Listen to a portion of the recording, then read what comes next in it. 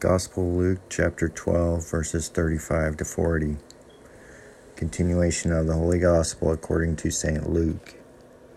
At that time, Jesus said to his disciples, "Let your loins be girt and lamps burning in your hands, and you yourselves like to men who wait for their Lord, when he shall return from the wedding, that when he cometh and knocketh, they may open to him immediately. Blessed are those servants whom the Lord, when he cometh, shall find watching. Amen, I say to you that he will gird himself and make them sit down to meat, and passing will minister unto them. And if he shall come in the second watch, or come in the third watch, and find them so, blessed are those servants. But this know ye, that if the householder did know at what hour the thief would come, he would surely watch, and would not suffer his house to be broken open.